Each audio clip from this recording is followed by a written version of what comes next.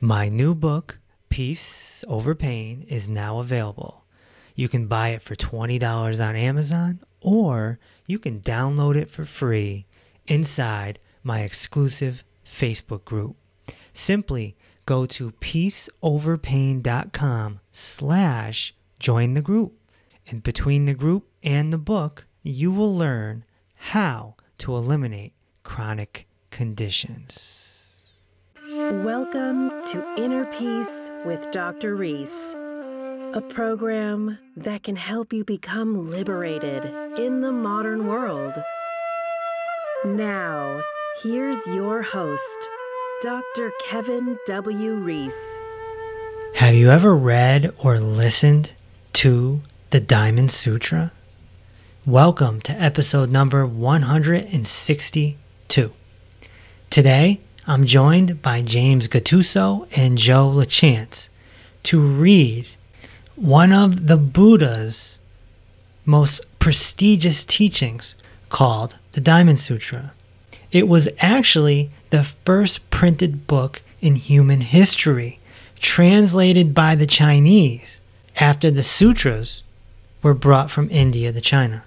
It's a documentation of Gautama the Buddha sitting down in a park with about 1,200 of his monks performing what's called a satsang, or a meeting in truth. Then one of his best disciples, named Subhuti, steps up to the Buddha and starts to ask questions. The Buddha then supplies Subhuti with teachings, which were recorded and passed down through the centuries. The Diamond Sutra was a big part of my journey, and that's why I wanted to deliver it to you on this podcast.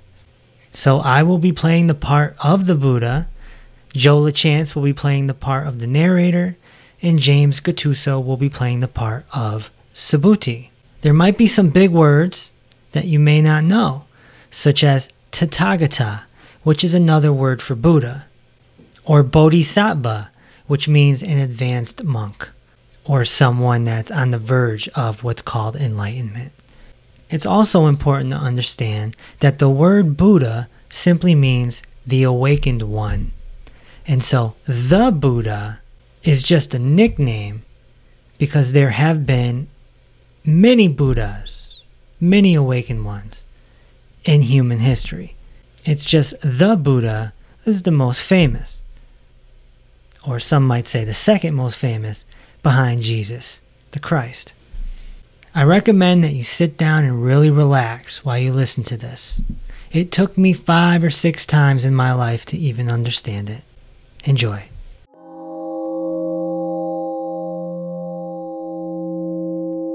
This is what I heard one time when the Buddha was staying in the monastery in the park in the Jeddah Grove near Shravasti, with a community of 1,250 fully ordained monks. That day, when it was time to make the alms round, the Buddha put on his Sagati robe and, holding his bowl, went into the town of Shravasti to beg for alms, going from house to house. When the alms round was completed, he returned to the monastery to eat the midday meal. Then he put away his Sagati robe and his bowl, washed his feet, arranged his cushion, and sat down. At that time, the Venerable Subhuti stood up, bared his right shoulder, put his knee on the ground, and joining his palms respectfully, said to the Buddha, "World-honored one, it is rare to find someone like you. You always support and place confidence in the Bodhisattvas. If sons and daughters of good families want to give rise to the highest, most fulfilled, awakened mind, what should they rely on? And what should they do to master the mind?" Subhuti, Bodhisattvas must meditate on the following. Whether born from eggs, from the womb, from moisture, or spontaneously, whether have form or do not have form, whether they have perceptions or do not have perceptions, or whether it cannot be said of them that they have perceptions or that they do not have perceptions, we must lead all these beings to nirvana so that they can be liberated. Yet, when this innumerable, immeasurable, infinite number of beings has become liberated, we do not, in truth, think that a single being has been liberated. Why is this so? If Subhuti, a bodhisattva, still has the notion of a self, a person, a living being, or a lifespan exists, that person is not a true bodhisattva. Moreover, Subhuti, when bodhisattvas practice generosity, they do not rely on any object, any form, sound, smell, taste, touch, or object of mind to practice generosity. That, Subhuti, is the spirit in which bodhisattvas practice generosity, not relying on signs. Why? If bodhisattvas practice generosity without relying on signs, the happiness that results cannot be conceived of, Subhuti. Do you think that the space in the eastern quarter can be conceived of or even measured? No, world-honored one. Subhuti, can space in the western, southern, or northern quarters, above or below, be conceived of or measured? No, world-honored one. Subhuti, if bodhisattvas do not rely on any concept while practicing generosity, the happiness that results from that virtuous act is like space. It cannot be conceived or measured. Subhuti, the bodhisattvas should let their minds dwell in the teachings I have just given. What do you think, Subhuti? Is it possible to recognize the Tathagata by means of bodily signs? No, world-honored one. When the Tathagata speaks of bodily signs, there are no signs being talked about. The Buddha said to Subhuti, In a place where there are signs, in that place there is deception. If you can see the signless nature of signs, you can see the Tathagata. the Venerable Subhuti said to the Buddha, In times to come, will there be people who, when they hear these teachings, have real faith in them? the Buddha replied, Do not speak that way, Subhuti. 500 years after the Tathagata has passed away, there will still be people who appreciate the joy and happiness that come from observing the precepts. When such people hear these words, they will have faith that this is the truth. Know that such people have sown wholesome seeds not only during the lifetime of one Buddha, or even 2, 3, 4, or 5 Buddhas, but have, in fact, planted wholesome seeds during the lifetimes of tens of thousands of Buddhas. Anyone who, for even a moment, gives rise to a pure and clear confidence upon hearing these words of the Tathagata sees and knows that person, and they will attain immeasurable merit because of this understanding. Why? Because that person is not caught in the idea of a self, a person, a living being, or a lifespan. They are not caught in the idea of the Dharma or the non-Dharma, a sign or no sign, Why? If you are caught in the idea of the Dharma, you are also caught in the ideas of a self, a person, a living being, and a lifespan. If you are caught in the idea that there is no Dharma, you are still caught in the ideas of a self, a person, a living being, and a lifespan. That is why you should not get caught in the idea that this is the Dharma or that this is not the Dharma. This is the hidden meaning when the Tathagata says, you should know that the Dharma that I teach is like a raft. You should let go of the Dharma, let alone what is not the Dharma.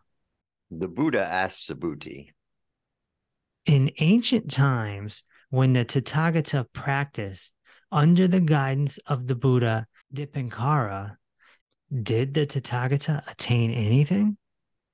Subhuti answered, No, world-honored one.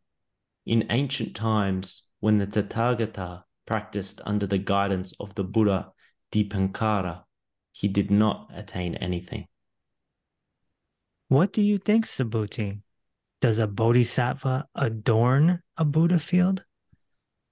No, world-honored one. Why? To adorn a Buddha field is not in fact to adorn a Buddha field. That is why it is called adorning a Buddha field. The Buddha said, So, Subhuti, all the bodhisattvas should give rise to a pure and clear mind in this spirit. When they give rise to this mind, they should not rely on form, sound, smell, taste, touch, or object of mind. They should give rise to an intention with their minds not dwelling anywhere. So, Subhuti, when bodhisattvas give rise to the unequaled mind of awakening, they should let go of all ideas. They should not rely on form when they give rise to that mind, nor on sound, smell, taste, touch, or object of mind. They should only give rise to the mind that is not dwelling anywhere. The Tathagata has said that all notions are not notions, and that all living beings are not living beings. Subhuti, the Tathagata is one who speaks of things as they are, speaks what is true, and speaks in accord with reality. He does not speak falsely. He only speaks in this way. Subhuti, if we say that the Tathagata has realized a teaching, that teaching is neither true nor false. Subhuti, bodhisattvas who still depend on notions to practice generosity are like someone walking in the dark. They do not see anything, but when bodhisattvas do not depend on any object of mind to practice generosity, they are like someone with good eyesight walking under the light of the sun. They can see all shapes and all colors. Subhuti, do not say that the Tathagata has the idea, I will bring living beings to the shore of liberation. Do not think that way, Subhuti. Why? In truth, there is no living being for the Tathagata to bring to the other shore. If the Tathagata were to think there was, he would be caught in the idea of a self, a person, a living being, or a lifespan. Subhuti, what the Tathagata calls a self essentially is not a self in the way that ordinary people say there is a self. Subhuti, the Tathagata does not consider those ordinary people as ordinary people. That is why he can call them ordinary people. What do you think, Subhuti? Can someone visualize the Tathagata by means of the 32 marks? Subhuti said, Yes, world honored one. We should use the 32 marks to visualize the Tathagata. The Buddha said, If you say that you can use the 32 marks to visualize the Tathagata, then is the Cakravartin also a Tathagata? Subhuti said, World honored one, I understand your teaching. One should not use the 32 marks to visualize the Tathagata. Then the world honored one spoke this verse. Someone who looks for me in form or seeks me in sound is on a mistaken path and cannot see the Tathagata. Subhuti, if you think that the Tathagata realizes the highest, most fulfilled, awakened mind and does not need to use all the signs, you are wrong. Subhuti, do not think in this way. Do not think that when one gives rise to the highest, most fulfilled, awakened mind, one needs to see all objects of mind as non-existent, cut off from life. Do not think in this way. One who gives rise to the highest, most fulfilled, awakened mind does not say that all objects of mind are non-existent and cut off from life.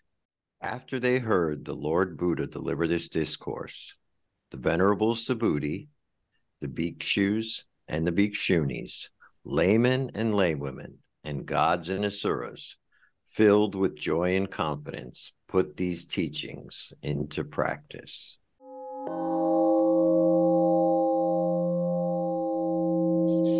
Yeah, it's interesting that the Diamond Sutra that I've been listening to for all these years is a little different. It's bigger. So this version is, I think, like a cut down version. Edited version. Subhuti talks a lot more in his satsang. So it is what it is. Yeah, I noticed it's different, like different to quite a few of the translations that I found online, but it's short is not too bad for this format anyway, you know? So James, being a young man on the path, yeah, what do you get out of the Diamond Sutra? I think the fact that the Buddha speaks to what a lot of seekers experience, in the sense that as a seeker, you can believe you're a bodhisattva, and then it's your mission to awaken others. And if that's there, you're not truly awake, right? There's still that sense of personhood. And I think that was what was so profound in the Diamond Sutra, is the dissolving of the person as an essential axiom of the teachings. And juxtaposed with that, the Buddha talks in negatives. So he's not giving the mind anything, any concepts, any beliefs, anything to grasp with, anything to cling to. And so even reading that, even experiencing that with you guys and reading it in my own time, I just feel that spaciousness expanding inside me, which is where the Buddha is taking all of us. I think that was quite profound. Yeah, you know, in the version that I've been listening to for years, he says that even if someone were to memorize 4 lines from this, they could become, quote unquote, enlightened, liberated. And that's how powerful that this sutra is. Because I know when I first started listening to it, which was many years ago, I mean, it took me 5 times to understand it, 5, 6 times. Now I understand every word. And the first thing that came to my mind was the movie The Matrix, and how things weren't real. And that's kind of what he's telling Subhuti, is like, can someone be enlightened? No, someone can't be enlightened because there's no someone, right? Like, can you become a bodhisattva? You know, can you this, can you that? No, you can't because you don't exist. You know, and you see, he said the word reality in there.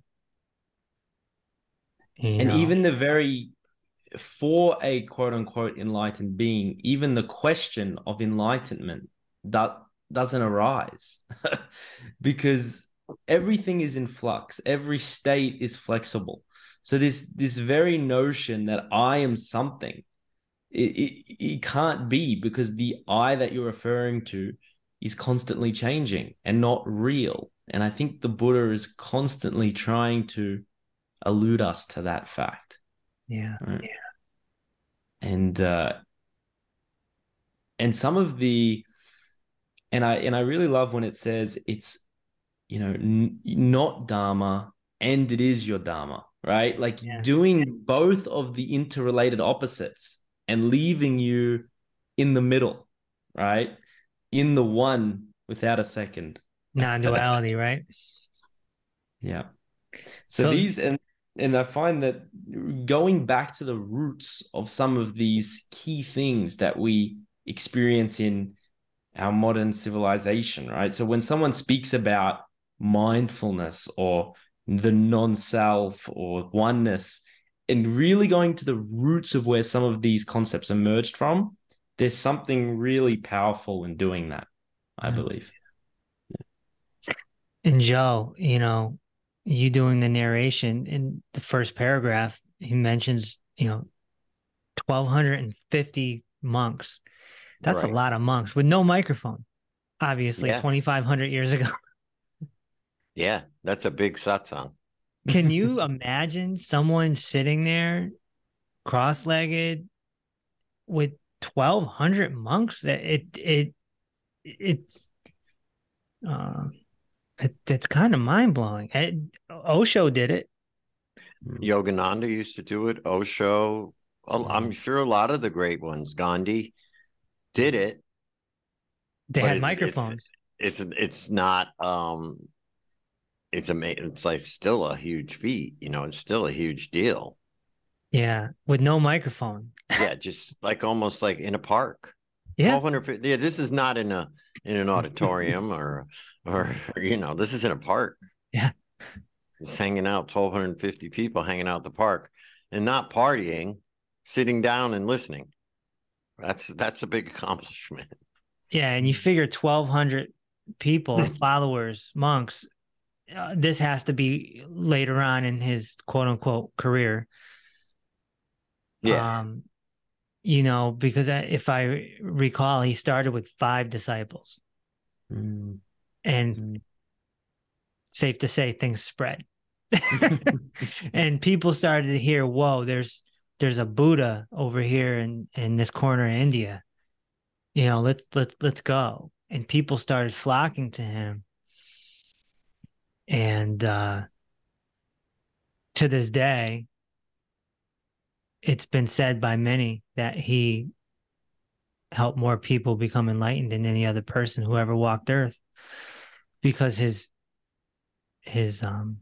he became that popular. He was that dude to come to for mindfulness and reality. And he did it for 40 years. Yeah. I like to joke around that, he's the Tom Brady of enlightenment. He did it the longest. Yeah. He did it the longest, and that impact is still here today. It's still there, yeah. It's still there today, because when you think about all the people that found their enlightenment and then taught others, but it's all off the tree of the Buddha, the Buddha, Gautama, Siddhartha Gautama, the Buddha, So I always tell people, because I've done a lot of study in history. I've studied Einstein. I've studied Gandhi. I've studied Ramana Maharshi. I've studied a lot of people, and I always say that this is the most impactful guy, in my opinion, that ever walked Earth. At least that was recorded in some sort of way. Well, I think it's interesting when if you want to break it up into the Occident and the East, right? Like, I think definitely you can make that claim for the East, and I think Christ has to be there for the West. But Sure. what is remarkable for me is that the Buddha was Siddhartha Gautama. It's recorded to exist around 500 BC, right? So 500 years before Christ. Yep. And I find that he really was the first prophet, Messiah, saint, whatever word you want to put on it, enlightened being that has had such an impact like this. Yes. Yeah. And I would say more than Lao Tzu. Yeah, more than Lao Tzu was a hermit. Right. Lao Tzu was a hermit in a cave. Yeah. And he I love the story. He was ready to leave, right? Yeah. Riding out into the sunset. He was riding out into the sunset, and one of his disciples said, "No, you can't go. Write down something." And he just write this down before you leave. And they made him write the Tao Te, and then he left. And that became the Tao Te Ching, which is a great book. Yeah. But James, it's interesting you said that 500 years before Jesus. In the Diamond Sutra, he says,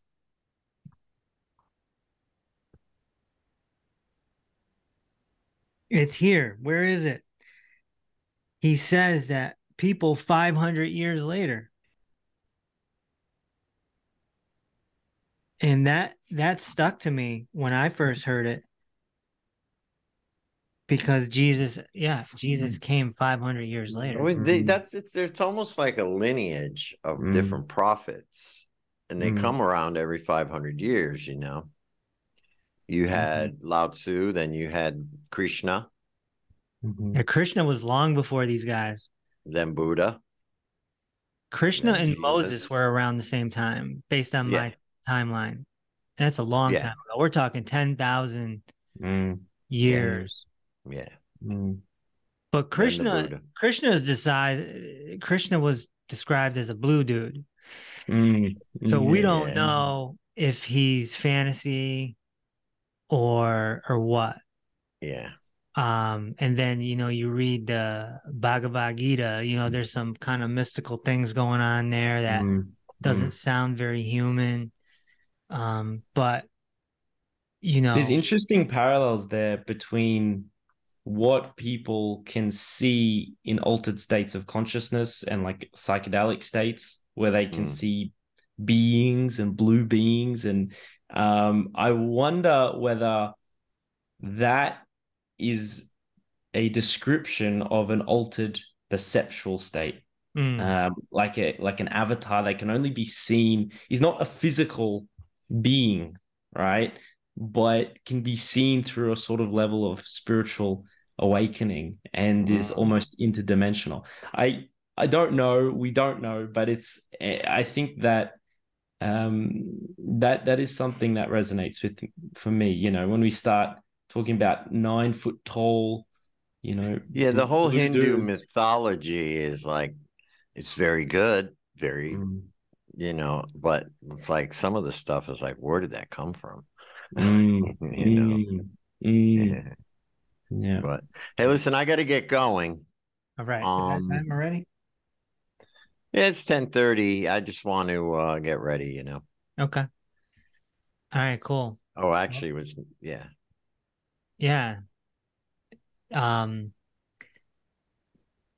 So I wanted to get this done because I wanted someone else to hear this and understand it, and so I appreciate you guys coming on and reading this. It's like doing a play. So there is no self. That's the message of the day. That's the message of the day. There is no self. We're just avatars. We're just vehicles walking in a video game, basically, right? That's it. There is no self, right? I like to say that we're in a video game and we're collecting points. Yeah. And sometimes you lose points. And so there's that credit debit thing going on with your points. Like if you're healthy, it's good points. If you're unhealthy, you lost some points, And every now and then you'll find a little treasure on the way, Yeah. You got to pick up playing Mario Brothers. You got to pick up the life force. You pick up some life force, all that different kind of stuff you can do. Weapons. I think there's also mushrooms in Mario. Yeah, there is. Yeah, there is. There's mushrooms in a lot of things. Christmas has got a lot of mushrooms in it. They definitely, yeah, it does. Santa Claus is an interesting one. Saint Nicholas, and they definitely break the right kind of mushrooms. Definitely break the matrix, right? Yeah. I'm due for one. I haven't done one in a while. The last thing, though, that I want to point out is the thing about the Buddha is he had monks. So when you're talking about monks, you're talking about someone who's quite disciplined. They're wearing a certain outfit. They've pretty much divorced the regular lifestyle. And I think that image has stained our society a little bit, because you don't have to, if you can find your liberation, your enlightenment without being a monk. You don't have to be super strict. You don't have to not have sex. You don't have to not, you could smoke cigarettes and be a killer and still find your liberation, and so that is the one thing that kind of the stigma that kind of came away from all this, that you have to be a strict monk, and people still will give up their life and go to a monastery or an ashram, and they'll give their life to that. But you don't have to. It might be right for some people, because they might be like, no, I just want to get rid of everything. They don't care about money. They don't care about anything. It's like going to college for mindfulness. Right. But as, my mentor, Vishrant, and, Osho and many others have said, when you're in the marketplace, you're challenged more. Right? And Ram Dass once said, if you really want to practice your mindfulness, if you really want to see how, quote unquote, enlightened you are, go hang out with your mom. Go hang out with your parents for a week. Right. Yeah. And true. I also think it even goes beyond the question of, is it harder? Is it not harder? Right? I think it goes beyond that, in the sense that, what the hell is the worth of waking up if you can't do it? If the vast majority of the population can't do it, right? Is everyone going to travel to ashrams and caves? And, there's too many people. There's a society we have. So if it, in believing that it can only work in a certain situation, that is antagonistic. That's the antithesis, right, of what surrender is. That's the antithesis of acceptance and self-realization. Right. There are certain people who probably are destined and are supposed to do that. Absolutely. Because they have to do that to go out and be the teachers. But you're right. The real test is, can you do it? And this is what Osho said. This is what Yogananda said. You have to be it in the real world. You have to be a Buddha in the real world. You have to be able to live life here with that attitude, the enlightened attitude. And that's the struggle. I'm sure we all struggle with that. I know I do. Well, Vishrant always says, you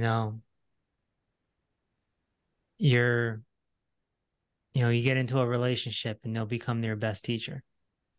Yeah. Because they're you're gonna find where you get caught. You're gonna find when you get triggered.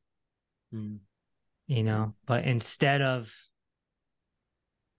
keep getting triggered over and over and over and over again, it's like you're tripping on the same piece of wood or something. Wood, yeah. You gotta take a step back, and you gotta, break out a piece of paper or make notes in your phone and say, okay, this is tripping me up. Okay, these 3 things are tripping me up. And now once you know what they are, and this is what I do with my clinic, right? We got to find the root cause. We don't want to treat the symptoms. We want to find the root cause. So it's the same thing with mindfulness and spirituality. Find the root cause.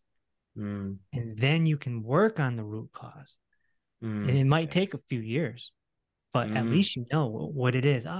This self-awareness, self-awareness. Yep. But there is no self to be aware of, Kevin. That's right. Thanks for listening to Inner Peace with Dr. Reese. If this episode opened your heart, feel free to share on social media and tell your loved ones. Also, be sure to subscribe so you never miss an episode. Until next time, may peace be with you.